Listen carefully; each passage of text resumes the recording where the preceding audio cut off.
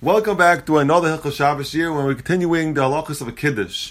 If someone made Kiddush and he was mafsik bedibur, which means he made Kiddush, he was going to pour out the wine, and he started talking about something. He forgot that he didn't drink the wine yet. So the halacha is, he has to make a new bayer pri gafen. But Kiddush he was yaitze, because he made Kiddush on the wine. So he was yaitze Kiddush. He was just to make a new bayer pri gafen, because he talked in between the bayer pri gafen and drinking wine. Now the Mishnah says that if he talked about something that's shaykh to the Suda or shaykh to Kiddush, then you don't have to make another bracha. It's not considered hefsek. But the evidence is not considered hefsek if you talked about something about the Suda, about the Kiddush. Now that's for the person making Kiddush. What about the people listening? Is it mutter for them to be mafsik b'dibur before the Mekadesh drinks the Maloi Lugmav? So Ramosha Feinstein in the Tshuva says that it's osir, because it's very possible that the Bar Pri Gafa is part of the Kiddush, and therefore you have to drink.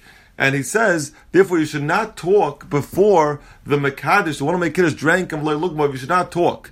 And if you did talk, so L'maisa b'diavad, you are Yoitza, L'maisa, you're Yoitza the Kiddush. But of course, if you do talk in between, you have to take a new Bayer Pri Gafen. But Chatchil, you should not talk until the Mekadesh finishes drinking Lugmav. Now that is only if the listeners talked after Kiddush, before the Mekadesh drank the wine. That's where it's also to talk, but the evidence is good. But what about if they talked in the middle of Kiddush? The first of all, the halacha is that the one listening to Kiddush should not say Baruch Hu Baruch Shemai, because that's a hefsek. But if they do say that, they yoytze b'diavad. But let's say they talked in the middle of Kiddush. So the Bir Halacha in Chelik Beis of Mishnah Brura in Hilchos HaBenching says that if someone talks b'shas the ikar part of the bracha, the ikar part of the Kiddush, the halacha will be is there's not yoytza the Kiddush, and they have to take Kiddush over.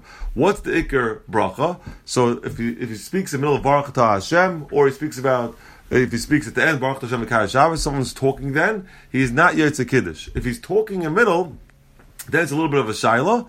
And pashtus, if you talk in the middle, you're yaitza, but there is a tzadi that's maybe part of the ikar Kiddush, and therefore maybe l'chatchila you hear Kiddush from someone else. But one thing we do see from here, that someone listening to Kiddush should be very careful to be makbid, to try to listen to every word, not talk in the middle of Kiddush, not do other things in the middle of Kiddush, like we spoke about before, in order to listen to Kiddush well, to be yaitza the mitzvah of Kiddush. Now, there's a few cases that the Shulchan Aruch talks about that's not so common. He says, let's say someone makes Kiddush, and after he finishes Kiddush, the cup spills out. Of the old wine spills out, so before he had a chance to taste anything. So the halacha is, you bring another kais, they make a new Bayer Pri Gafen.